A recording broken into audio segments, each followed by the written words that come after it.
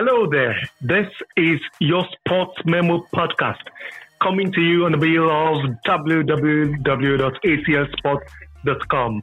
This is a periodic podcast that gives you the best of analysis and enlightenment about sporting topics around the globe.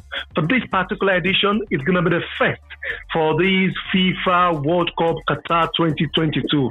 Yes, 32 nations are gathered and converged on the land of Qatar, the oil-rich Middle Eastern Gulf state, and that's where they will be competing over the next 30 days for the most coveted prize in world football. It is the FIFA World Cup, the very first edition to be held in the Middle East, and the last edition that will have 32 nations. My name is Fisayo Dairo. I am the chief football writer of aclsports.com, and I will be your host throughout the editions of your Sports Memo podcast for this particular competition. This night, I'm going to be joined by a group of fantastic individuals. We've managed to gather them together from across the globe. They are all Nigerians on the pod tonight. Perhaps as the competition go on, we'll be having people from outside the country. But just to give you a feel of the touch of the FIFA World Cup, we've selected them from across some parts of the world, from Nigeria to Europe, into America. And of course, we have a sports journalist, more than one sports journalist actually, but we have, more importantly, a current international footballer. We have Azubike Okechukwu, the former Under-23 captain of Nigeria. Thanks for joining us all the way from Istanbul, Turkey, Okechukwu. Thank you very much. Thank you. So good to have you. And let me also introduce, from Lagos, Nigeria, Ufoma Egbamono is a big name journalist. We head of news at Nigeria Info. So good to have you, Ufoma. Good evening, Fisaya. Good evening, everyone. Yes, I also have joining us here Temitayo Ojo. I was going to call her Ojo with that. That was her maiden name. She was a former journalist here in Lagos with Power and AIT. Now she's based in the United States of America. Thanks for shoving your important duties aside just to be with us on the pod today. Hello, everyone. It's a pleasure to be here. Thank you. And also we have a journalist turned administrator. He's a big gun when it comes to La Liga's operations in Nigeria and in Ghana. He's Ayodeji Bero. Good evening to you, Deji. Thanks for joining us. Yeah, good evening, Pisayo. It's good to be on the podcast. All right. Without much ado, a reminder that the first ball has been kicked after a colorful and glamorous opening ceremony. Host nation Qatar put up a performance that was a complete contrast to the opening ceremony, and they went down 2-0 to Ecuador. The South Americans running out 2-0 with a courtesy of Enner Valencia's first half brace. So let me start with Azubike, because quite recently you played against Enner Valencia in Turkey. Now 2-0 to Ecuador. Are you surprised with the scoreline? And for Valencia, he was the only player on the pitch with a World Cup experience, and he delivered the goods. What kind of player is he actually? Yeah, first of all, I don't think I am surprised, with the result. We've always known that. I don't want to say this, but Qatar is not a football country anyway. So to say I'm surprised, I am not, And talking about Valencia, I think he's a fantastic player. We've seen what he can do even in Turkey here. I think in this season he's the highest goal scorer also in the league. He's been doing fantastic. He's been playing very good. He's a strong player. He's the kind of guy that runs behind the defenders and all that. So, and with his experience today, you can see what he brought to his team, So I think it was a good performance from him, also from his other teammates and all that. So for me, it was a good game for him today. And he's a fantastic player, very good player, strong. He runs very good. He's always with the ball, trying to run, find spaces. So, and this is all I have to say. Thank you very much, Azubike. Let me move to Ufoma. Yeah, Qatar have been in camp for about 6 months now. But they felt like a pack of badly arranged cards against a team that barely regrouped just over a week ago. What was how was the difference so huge like that, Ufoma? To be very honest, I wasn't surprised with the results. I was just shocked at the performance. It was horrible.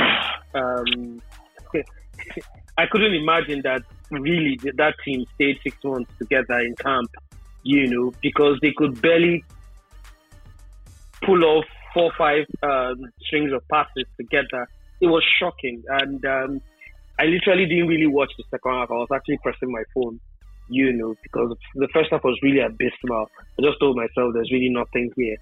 Um, well, but at the end of the day, they are really not a football nation, like Azulike said.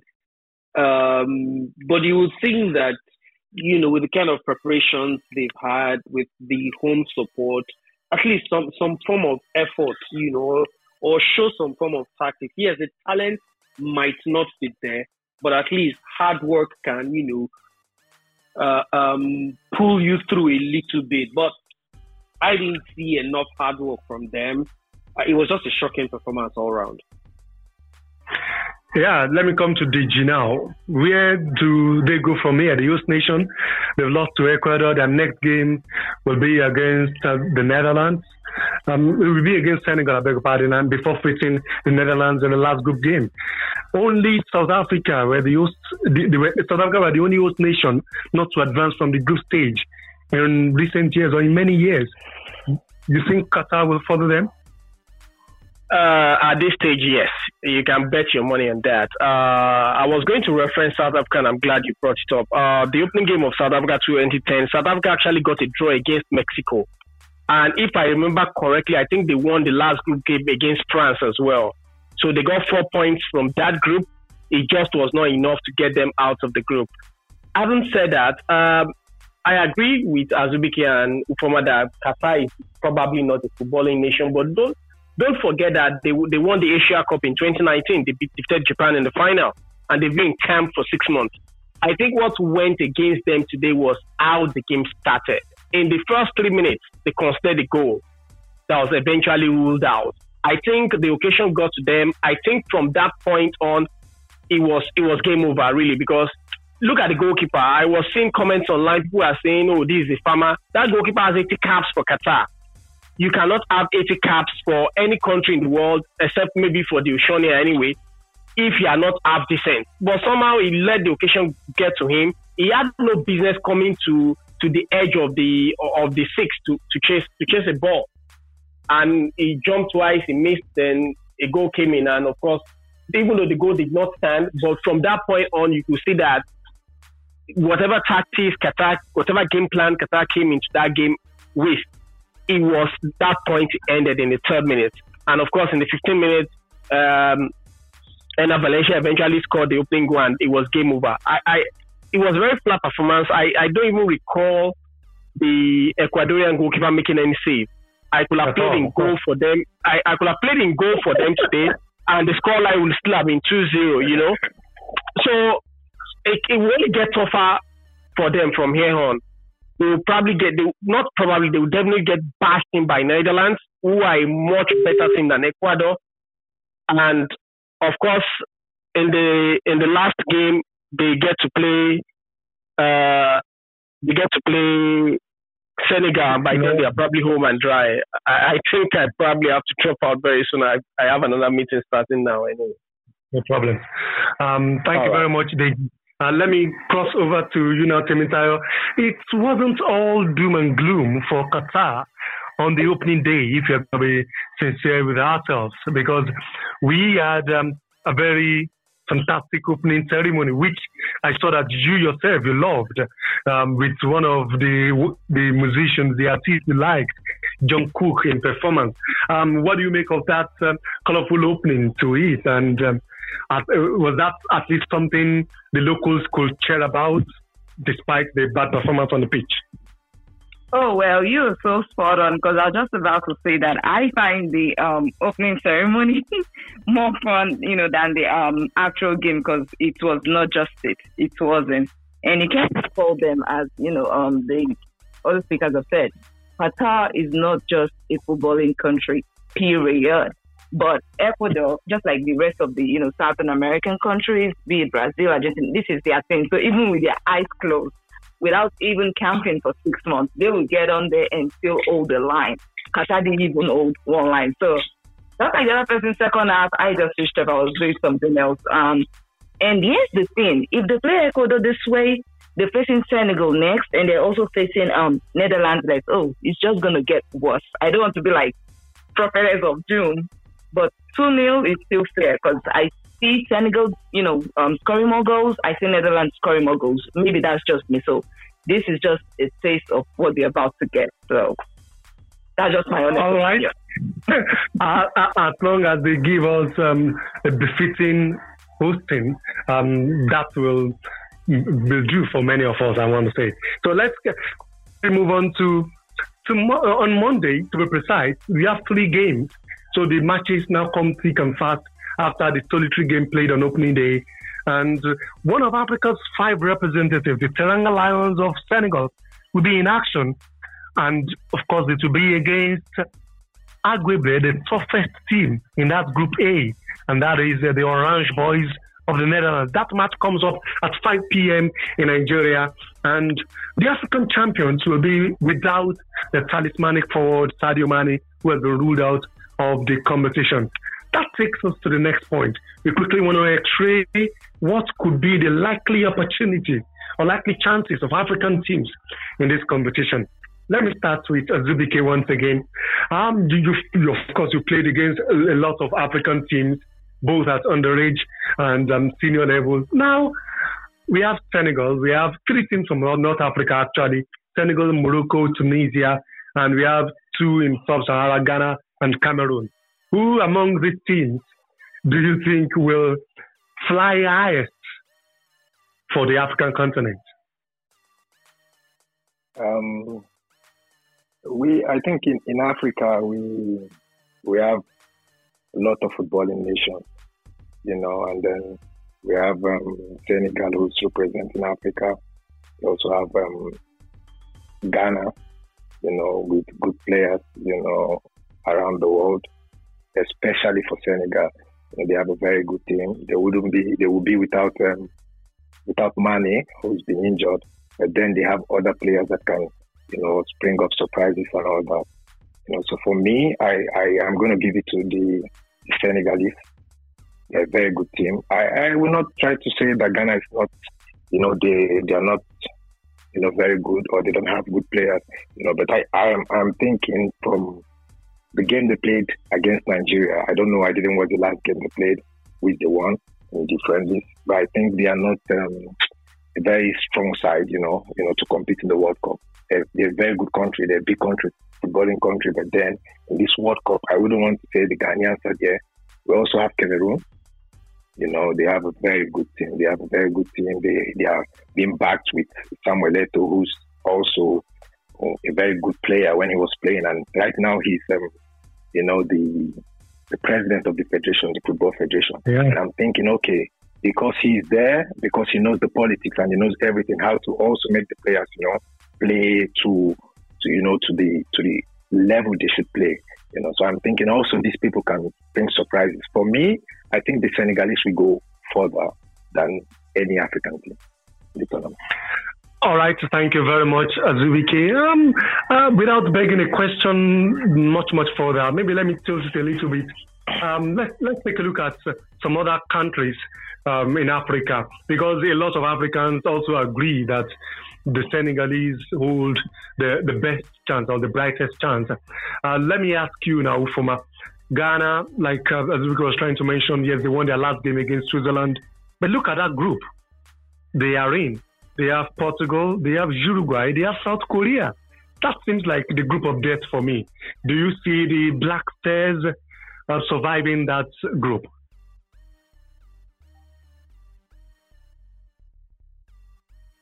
Sorry, that question is for Ufoma. Can you hear me? Perhaps since we Yeah, I can have hear you. lost. Actually, Okay, I can hear you. Okay. I put my mic on mute earlier. Sorry. Oh. I will start with Badele. First of all, they should not come out of that group. They shouldn't. But on a more serious note, I do not think that the Ghanaians have what it takes to come out of that group. And this is not bad belly now. Realistically looking at that Ghanaian side, from what I have seen, I didn't watch your last friendly, but from what I saw months ago, I don't think, that they actually have what it takes. I would rather think that Morocco, and Cameroon, stand some little bit of chance in their own group. For Ghana, I don't know what's going to come off, their game against Uruguay. They've been talking about, I saw some again on TV yesterday, talking about how that's a revenge match for them, grudge game, especially after what we saw at the 2010 World Cup, that handball last minute and all of that. But South Korea, the Koreans are quite good. They might not have all the talent in the world, but they're a very compact side, and they can give you a run for their money. I do not also see them getting anything against Portugal. So to be very honest, I think Ghana will not get out of the group. If I'm looking at the other groups, I think apart from Brazil in Group G, Cameroon, on their day you could argue can stand toe to toe with the other two guys, talking about Switzerland and Serbia. And they're playing Brazil on the final game. So they've got two opportunities, to get good results against teams that you could argue are almost on the same level as them. You feel me? For Morocco, as far as I'm concerned, also, yes, Croatia might look like one of the top teams, but I don't think that we're going to see the same Croatia that we saw 4 years ago. I don't think they are that strong enough. So if Morocco, can get good results, get a good result against them, there's every chance they should be able to beat Canada, even if they lose to Belgium in the other game. So I'm looking more at the Cameroonians and the Moroccans, apart from Senegal. Yes, Senegal, a big miss, Sadio Mane, big miss. It's not for a little reason that he's the second best player in the world, about the run-up, in the Ballon d'Or. But Senegal themselves have struggled for goals, even with Sadio Mane in their ranks, but they're very compact defensively. At least that one is for is what I know. They can defend very, very well. I think tomorrow's game will really tell us what to expect from Senegal. If they can hold their own against the Netherlands side, who, by the way, are not in the same class as the class of 88 or the class of 92 or even the class of 98, this Netherlands side, never mind what their manager talked about. I think I heard him earlier today or yesterday saying that this side he has right now is better than the side from 2014 that went all the way to the semi-finals. I don't know about that. If Senegal can hold their own against them in the first game, I think Senegal stands a chance because they will definitely beat Qatar black and blue in their second game. Hopefully. That might give them the foundation to play Ecuador in the final game. Okay, thank you very much, Ufoma Egbamono, the head of news, Nigeria Info, Lagos. Now, Temitayo, moving on to the expectations for this tournament. You are based in the United States. They missed the last World Cup in Russia. Now they are back among the big guns. But there are a lot of news, or some call it propaganda, against the Middle East from the Western media. So what's it like among Americans? Are they scared for their team safety, so to say? And are they even optimistic of good results from the team led by Captain America, Christian Pulisic? I'm so glad you asked this question about, this human rights thing and everything the Western country. I won't just say United States only, even, Europe have been on about. And I am so, so glad that, Gianni Infantino, which I don't oftentimes agree on, with things he does. But yesterday, what he said, I like the way he's being defensive, because oftentimes the West go on this lecture about the human rights and all those stuff. And at times, you don't even look inward. And a good example was, this Brittany Griner situation in Russia, and they were going on and on, like, sorry to divert a bit, that she's in prison there. And that's the same offense you commit in the US. You can't bring something like that here. You will go to jail for that. So why are we on Russia's neck for doing that? So it's just the total hypocrisy of the West. Even the alcohol stuff, there are some stadiums there, you still can't take in alcohol because they believe that, okay, you can wild out. So it's just a West thing. I don't know how to say it. I don't even know how to explain, because this has been existing way before time. They want to be the moral compass of the world without looking inward. Yes, sure, improvement could be made about the human rights stuff. No one, like the fact that workers were dying, constructing the stadium. But you should know the time to criticize and know the time to fall back. The match was starting the games are starting like a week. We've been on for about 2 years, 3 years, talking about this human rights, talking about everything. And a week to just celebrate these players. It's like the Olympics too in China, going on and on about it. They don't know when to stop. Anyway, that being said, this criticism has nothing to do with football, if you ask me. It's just the politics of the world. So with what Gianni said yesterday, I like that he's putting the focus back on football, those that unite. So that is what is important. So now, talking about the US team missing out on Russia 2018, they got the flag for that, because, on the contrary, the women are excelling. They qualify for probably every World Cup. They win. Last year, generated more controversy because the captain, Megan Rapinoe, and then President Trump were on it. They were going, having a back and forth. So it was a mess. It was a mess. So that kind of drew in, Americans' attention to football. I think that's kind of, because everyone was talking about it. So now the news is, okay, you guys missed out. And what made it more what gave it more national recognition now is the ruling of the Supreme Court about equal wages. That these girls keep playing, but they're not getting paid as the guys that have not even qualified and all that. And the guys are earning more without doing nothing. So with that ruling now, there's a renewed attention that, okay, this is the first time to showcase yourself, talking about this Qatar 2022. Let's see what you've been doing. All the money you've been making more than the girls that have been winning the World Cup and all that. So there's immense pressure on the guys. Number one, because of the pay gap. And number two, after COVID, no one really have a pulse of where the team is. They've not qualified in a while. Then there was COVID. So this is really a measurement to know where everyone is. However, attention will be on, as you rightly said, your own boy, Christian Pulisic, and these other guys that play for Seattle Sounders here. I'm just learning more about them as I go, and that's Roldan and Jordan Morris. But above all, Tim Ream is the guy to watch out for. That's the Fulham defender. Tim Ream is the guy to watch out for. That's what the police have been saying. So I can't wait to see that. And this should be fun. Thank you very much. Yeah. Krista, sorry, I just wanted to add a little bit of thoughts on the whole outrage, Yeah. See, like I always tell anybody who cares to listen, all of us are hypocrites. Let's not even, let's not beat around the bush.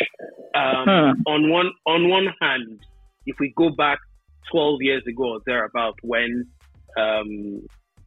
this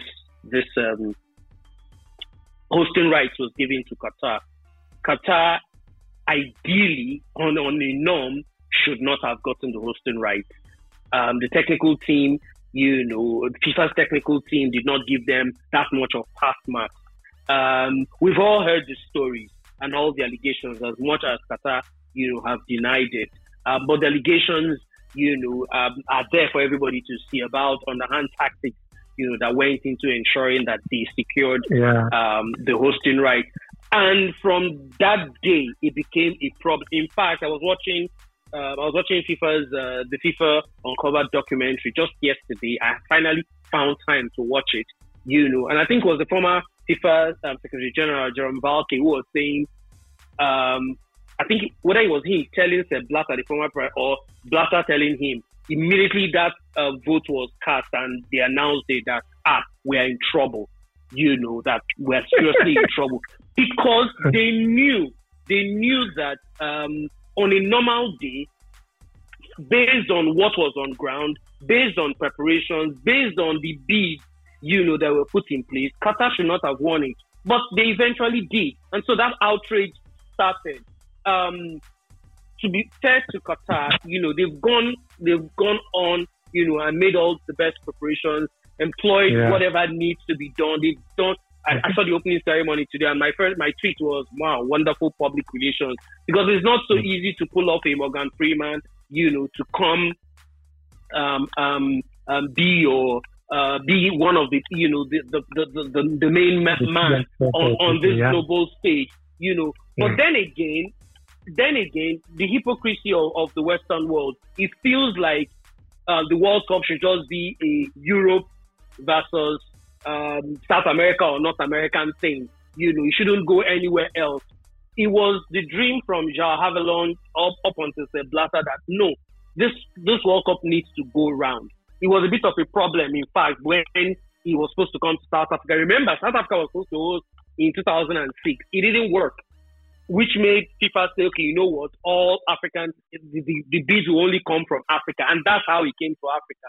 Yes, maybe other hand tactics may have gone into it, but first come out the log where they are first before you try criticize another person. But then again, the hypocrisy I'm talking about, even from the Qatarians, they knew that this World Cup, is being sponsored by a beer brand.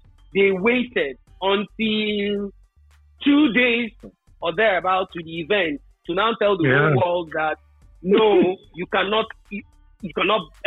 drink beer, in and around the stadium. Come on. Why wait till that? And for me, I think that this would most likely make it almost impossible that another Arabian country, possibly Saudi Arabia or Kuwait or any of the rich or Bahrain, any of the rich Arabian countries, the possibility of them hosting the world again will be next to nothing, because I'm very certain people will remember the experiences, going on into this 2022 World Cup. Sorry, if I can add more to what you just said, which is really on point, and this is where I want the conversation to go, talking about this hypocrisy eventually. Everybody has been talking about, the cost of all this stuff. I think Qatar even have a stadium that's going to be brought down after the whole thing, like a temporary stadium. So I remember Brazil, they had their election recently, and one of the things that came up, like, all the stadiums they built for, so and so hosting, now is wasting, they are hungry. Even during the World Cup or whatever they hosted recently, there was protest on the street. I don't know if you remember that we don't have enough money for the economy, but here you guys are, building stadiums and all that. So now, for Qatar, they have this oil money to splurge. So won't we rather give it to a country that has extra to spend and waste and what have you, that would barely cost the economy nothing? They will host it comfortably and no one is protesting on the street that we're hungry. Then, okay, let's make it go around Europe and what have you, or Brazil or whatever. I have people protesting that we are hungry and you're wasting over maybe $5 billion on this. So what is it going to come to? Because this hypocrisy is like, okay, we want it, but we don't want to spend our money. Okay, they're corrupt, their morale is, entangled, but they have the money to splurge and they can still, to an extent, live up with the expectations of governing body, be it FIFA or Olympics. So where's this conversation going to go? Give it to countries that can really afford it and, reach middle ground with them on some certain things, your expectation and all that. Or, let's stay away from these countries and go to countries that are hungry. Their citizens are barely, in poverty, and say, because they have good morals and all that, we give it to them. So it's something I want us to keep in the public sphere to discuss constantly, where hosting rights should go. Those with extra change or those with the right morals. Quite illustrating comments from my guests on today's edition of your Sports Memo podcast, coming to you from the stable of ACLSports.com, and it's going to run throughout this World Cup season. Now, to talking about this competition, let me come to the current footballer among us, Azubike Okechukwu. Yeah, he was a key member of the Nigerian under 23 team that won bronze at the Olympic Games in Rio de Janeiro in 2016. He was the captain before relinquishing his band to John Obi Mikel, so effectively the vice captain. Now I want to ask you this important question that a lot of people have talked about this tournament as well. It is coming in the middle of the season. Now, players have played so many games. This is the first time that all the group stage games in all UEFA competitions have been concluded by November. And it's not just November, by early November. So which means players have had to play a lot of games. I'm asking you this question because I remember how stressful it was. Your opening game in Manaus, Brazil, when you had to reach, Nigeria team got to Brazil the same day, like maybe less than 6 hours before kickoff. And you guys won. So are we going to see the effect of this fatigue on the players? Yes, we've been seeing withdrawals here and there, Karim Benzema, the latest one. Are we going to have the effect of this fatigue on players or the spirit of competing for your country or eventually winning something on the international stage? Will it overcome this sort of fatigue or stress on the physical body? Yeah, really, it's going to be much on the player, the fatigue and everything. It's not easy, from my team, for instance, we played, I think, 26 games already, from all competitions before the World Cup. Yeah, so it's not easy. You can see a lot of players are injured already. Karim Benzema, the latest among them, that has gone out. That's no more going to play in the World Cup. A player like that, we cannot see in the World Cup. It's because of the fatigue, a lot of games. Football now is science. There's a lot in place to get you okay, to keep you fit, to keep you, relaxed and all that. But in the end, or at the end, is the human body. So there's going to be a lot of, fatigue. I believe the players, like the World Cup is the biggest footballing tournament in the world. Everybody wants to be in the World Cup. I think it's going to help the players also, mentally, to want to perform, in the top level, in the best, way they can perform. But at the end, it's going to affect them because it's a lot of game already. It's a lot of game. Players are getting injured. Players are going to get injured. I don't know. I don't want to sound like a prophet of doom or whatever, but I think this tournament in the middle of the season it's not good. A lot of players are saying it. It will affect the body. You have to play more games. The players now that are in the World Cup, how about the players that are not in the World Cup? You're going to take your rest in this time. But then, if you're playing in the World Cup, and if you've been playing in Europe, playing 26 games, for instance, if you are in the World Cup, you're going to play in your team maybe every game.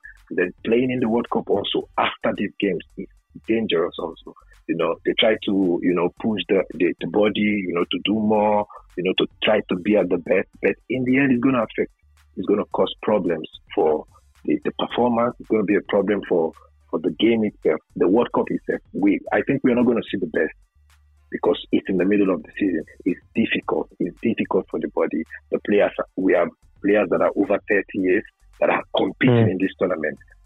So also age is a factor now, So for me, I think it's a lot. It's a lot. The FIFA and the football governing body and everything, they are making it, it's politics now. It's politics. But then we will see if the players are going to perform well, if they are going to perform in the best way they can perform. But I think it's going to be not good, really. Thank you very much. I guess that informed when Qatar were playing Ecuador in the first game, Mena Valencia, I think it's 33 now, he went off a couple of times after what looks like no-quote injuries, really. No-quote challenges, I want to say. So perhaps we are gradually getting to see some of these things. And let's just hope that however it is, it doesn't significantly water down the quality of the competition. Yeah, I'm going to stay with Azubike. Okay, you want to say something? Yeah, I was going to say exactly. You can see from Enner Valencia, he played almost all the games for Fenerbahce. Yeah, Wow. and now he's playing in the World Cup in today also, and he went out how many times, to get his body all right. It was the same when we went to Brazil, few hours to the game. I can remember at about 65 minutes, we were all done, dead. Mikel was like, oh, Azu, I don't tire, and he went and he was like, Azu, I don't finish, The weather was hot, everything. Wow. The same weather now, And he was like, Azu, I don't finish, I'm tired. A lot of players also. Tembo was trying to push, I was trying and all that. Mikel, I think around 73 minutes or whatever, he went out. They took him out because he was dead. So it's the same. Fatigue is going to tell on the players. Even if you have everything in place to keep you all right, to make you feel relaxed, it's going to tell on the players. Eventually. All right, thank you very much. Like I was going to say, yes, I'll still stay with you and come back shortly, but we're going to take a breather for just a minute as we enter the final 10 minutes of the show today. Of course, we do hope you've had an exciting time and a quite revealing time listening to us on this debut edition of the podcast for this FIFA World Cup. We'll be right back shortly.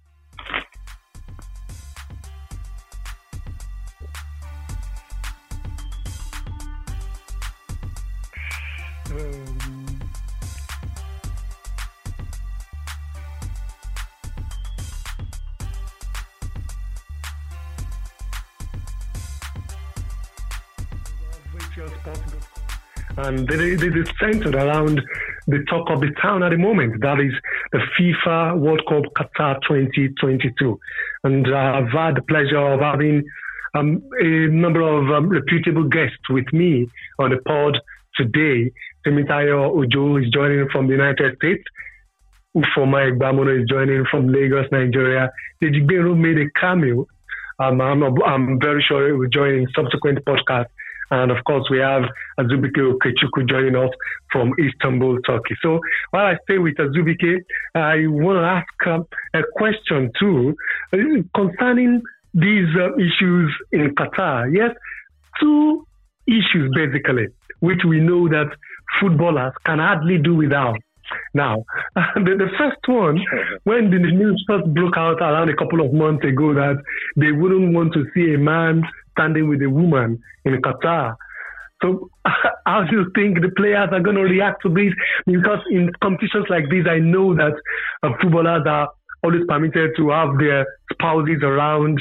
And I remember even presently you have your wife in Turkey with you.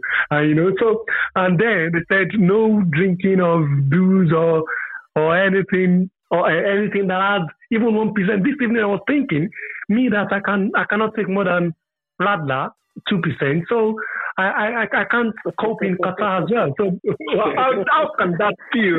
So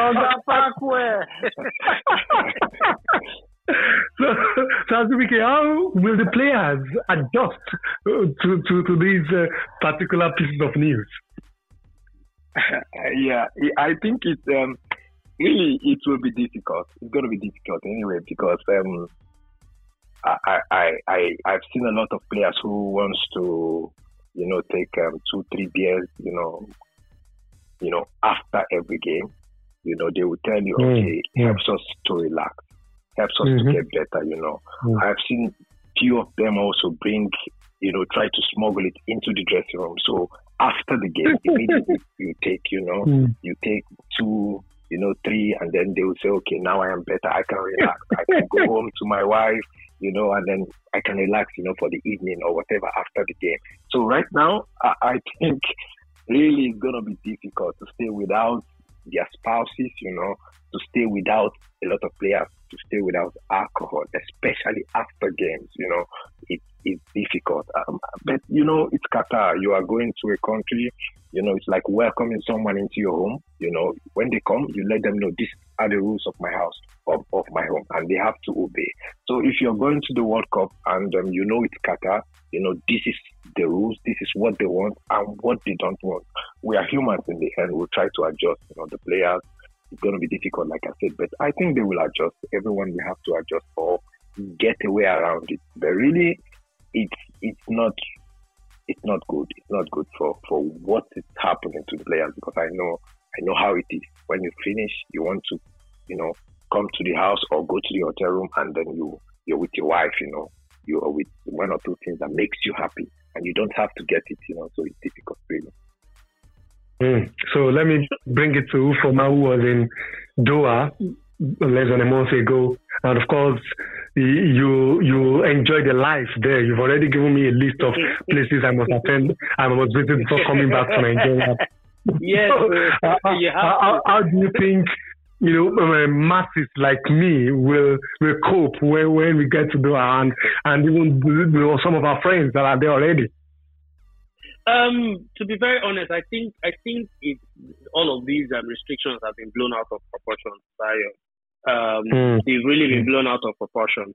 I think the rule is that there's no public display of affection. I think that's the rule. But you can as well, meet your spouse or your girlfriend or whoever it is you want to meet, in the comfort of your room. Taking notes. That's really not a problem. As for alcohol, I don't think that's going to be a problem for the players. In their hotel rooms, alcohol is sold or will be sold. You might not. It might not be sold to you publicly or be put in a receipt, so that it doesn't come out. But you can get alcohol. I did take a bit of alcohol, not necessarily beer, but wine with alcohol in my 4-5 days in Doha. So I think that's been blown a little bit out of proportion. If my memory serves me right, I think there are farm parks, there are places where tourists, are allowed to have whatever public display they want to. If my memory serves me, I'm not too certain of this now, so let me not give wrong information.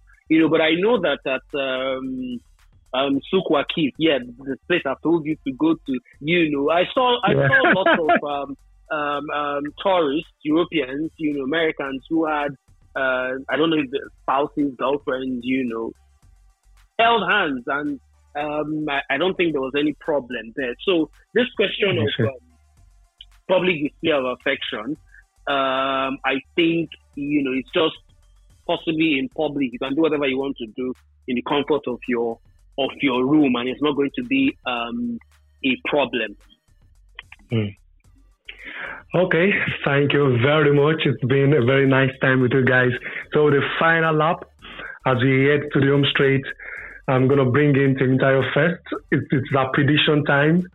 It's the World Cup in Middle East, the last 32-team World Cup, the last to be attended by some people's goats. I think Temitayo's goat, she's a Manchester United fan. Which one is which goat? But to me, she is also. But I'm not sure I know quite all right if Azu is Team Messi or Team Ronaldo, but I suspect he's Team Messi. I'm Team Ronaldo. Okay. So we are 2-2 on the pod then, because I know Ufoma is Team Messi. I am Team Messi as well. So who wins the World Cup? Is it going to be centered around these two goats? Let me start by taking the predictions from the only lady among us, Temitayo. Will it be fulfilling for Cristiano Ronaldo, or do you think it's Brazil as usual, or where will the pendulum swing? Let's keep it straight. But of emotions. I like Ronaldo enough, but I'm not giving it to Portugal. No. So, yep. You know me. I'm gonna keep it on it. But honestly speaking, I believe it's gonna be between a South American team and an European team. Now the question is, huh? Yeah, it's always between those two anyway. The question will now be which one. Of course, England makes a lot of noise. It's always coming home. So let's see if they will take it this time, but I'm not putting my bet on them. So I'd rather go with either Netherlands or France. Because I've realized that most times all this thing that you're looking to do big like Brazil or what have you, no. it wouldn't be so. Netherlands or France is my call. It's going to be from Europe. And from Latin America, I am beginning to think it might just be Ecuador or... Really? Yeah, they can take it. Do you remember how France took it in Russia 2018? They wobbled all through, but did they get it? They did. Ecuador is not France. We said same thing about France. They wobbled all through, but they got it. Anyway, so Lavo, you can. So Ecuador or Argentina, to keep it simple. Okay. At least you're a magnanimous Team Ronaldo that could even think he could win it. So let me come to Foma. You among the four of us, you've watched the most World Cup finals starting from 1990. that time I was still in Jeddah, you know. So I wanted to tap into your wealth of experience and look into those crystal balls. Which team do you think? Like Cynthia said, I'm also very skeptical when everybody starts saying, it's Brazil, it's Argentina, I become scared. My Lord, which team should we look out for?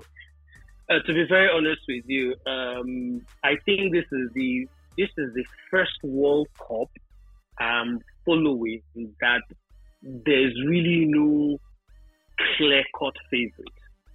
Absolutely. It's the first time. You know, I can't remember a World Cup where going into it you can't pick a favorite. You know, and that's because almost everybody. France would have been my number one pick to retain the title, if not for the key injuries they have. I think those injuries would come into play. That's what I think. So I'm not looking at France. My heart actually says Argentina. And this is not because I, to be honest, I want Lionel Messi to win this World Cup. I think he's probably earned the right to. Others might disagree, but that's what I think. And the team Argentina has got coming into this World Cup they are not as flamboyant as the other Argentine teams I've seen in my lifetime, but they're efficient. That's one thing they have going for them. Very efficient. There's no time to do all that mesmerizing. Just get the job done and get out. That's what they've been doing over the last 1.5 years.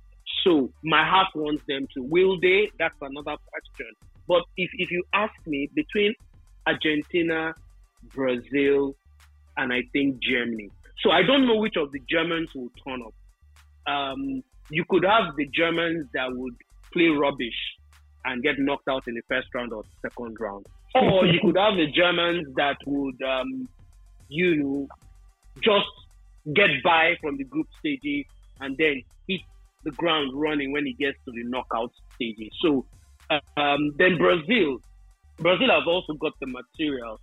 I think they've got the players. I think they've got, yes, they may have lost to Argentina in the South American competition last year, but they've got as much strength as Argentina, and they've got Neymar. I think Neymar, this is probably going to be the World Cup where Neymar stamps his authority. Will he take them all the way? Well, I'm not so sure, but I'm looking at Argentina, my number one pick, Brazil, and maybe Germany. All right, thank you very much. And let's move on to Azubike. Azu Foma said something about his heart and then his head. So, Azu, you can tell us who you want or bet who you think can also win this competition. Argentina. I would want Ronaldo to win. I would want Portugal to win because of Ronaldo. Yeah. But then I don't think they have the team that will win the World Cup. But they flogged us 4-0 last week. I don't want to comment on that anyway, but I think they have a good team anyway, but I don't think it's a team that will win the World Cup. But I'm going to say, as much as I don't want Messi to win, I think they are the favorites. They have, like I said, an efficient team. You see their midfield. They have players that can run. They have players that can go with the ball.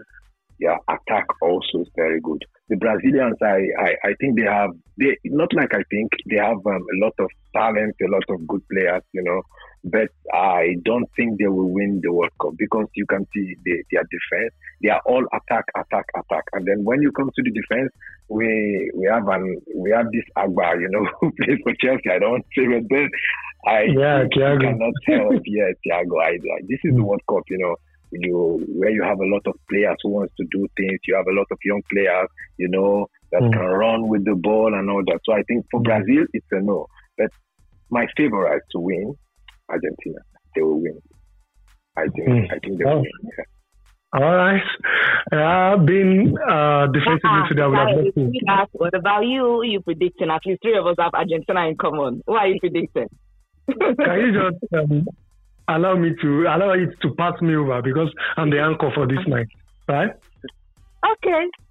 I'll let it slide. So, yes, I would have loved to ask Azubike another question, especially being a defensive midfielder, but I am so sure that question will come up. It's about defending and going into a major tournament with good defending and good defensive awareness. Hopefully, you'll be able to join us one or two more times before the competition runs to an end. I know it's not easy for you, but I do hope that you'll be able to oblige us. With that, I'm so glad to tell you that we've come to the end of today's Your Sports Memo podcast. It's been a very exciting time for me. I'm speaking with people from across continents. One of my guests is from Africa here, one is from Europe, and one is speaking to us from the United States. So thanks so much, guys, for joining me. Final thoughts of Temitayo, Ojo. Nigerians will be glad to listen to you once again for the first time in 5 or 6 years or thereabouts. Hope when I call you next time, you will oblige me. I've missed this so much, but thanks for having me. And my final word would be where I started. Let's just enjoy the game, the beautiful game of football. Nothing unites the world, more than that. Let's put aside the criticism and all that alcohol and what have you. Let's just enjoy it, because after COVID, people have been looking for a fund that will bring us together, like the Olympics and the World Cup. And above all, these athletes too, we should put them first. Just like what, as I said, they've been playing all year round. And if they take this opportunity to shine, maybe even get to the semis or probably the quarterfinal, it's a thing of joy. So I'm also looking for personal glory too, because I am so sure a lot of players, this is their breakthrough or their breakout moment. So I just want us to put the spotlight on the athletes, the players. Let's look out for those that would break out and their name will be registered, in our minds, just like the likes of another Ronaldo, imagine another Messi, imagine those are the players I personally is looking out for in this whole tournament. That's what I look out for in any major competition. Who is the breakout star? So I'll just encourage everyone to keep it on the athletes, the players who are giving their all, and let's just enjoy this football as it unites us all. That's my parting word. Thank you very much. And to my group head of news, Nigeria Info, international, for my the ever supportive for me. Thank you for having me. I want to enjoy the football for the next 1 month. I hope I do. All right. I promise you will. And then to my August guest in November, Azubike Okechukwu. Thanks so much, and sincere thanks to Madam Dimatu for giving you the permission to join us, because it's around 11 p.m. now in Turkey, right? Yes, it's 11. It's 11 now. Yeah, and thank you very much for having me. It's a pleasure to have all of you, to share my own view. So I enjoyed it today. So thank you very much. Thank you so much. And on behalf of my producer, Calvin Emeka Onwuka, who is the publisher of ACLsports.com, we want to thank you sincerely for your time. And hopefully you join us perhaps after the final round of first group games. After the first group games, after all the teams might have played their first group games, we come up with another pod. We do hope you listen up then. I am your sporting friend, the chief football writer for the platform, Fisayo Dairu. Hoping you enjoy the competition as my guest and myself, we also do. Bye-bye now. Yeah.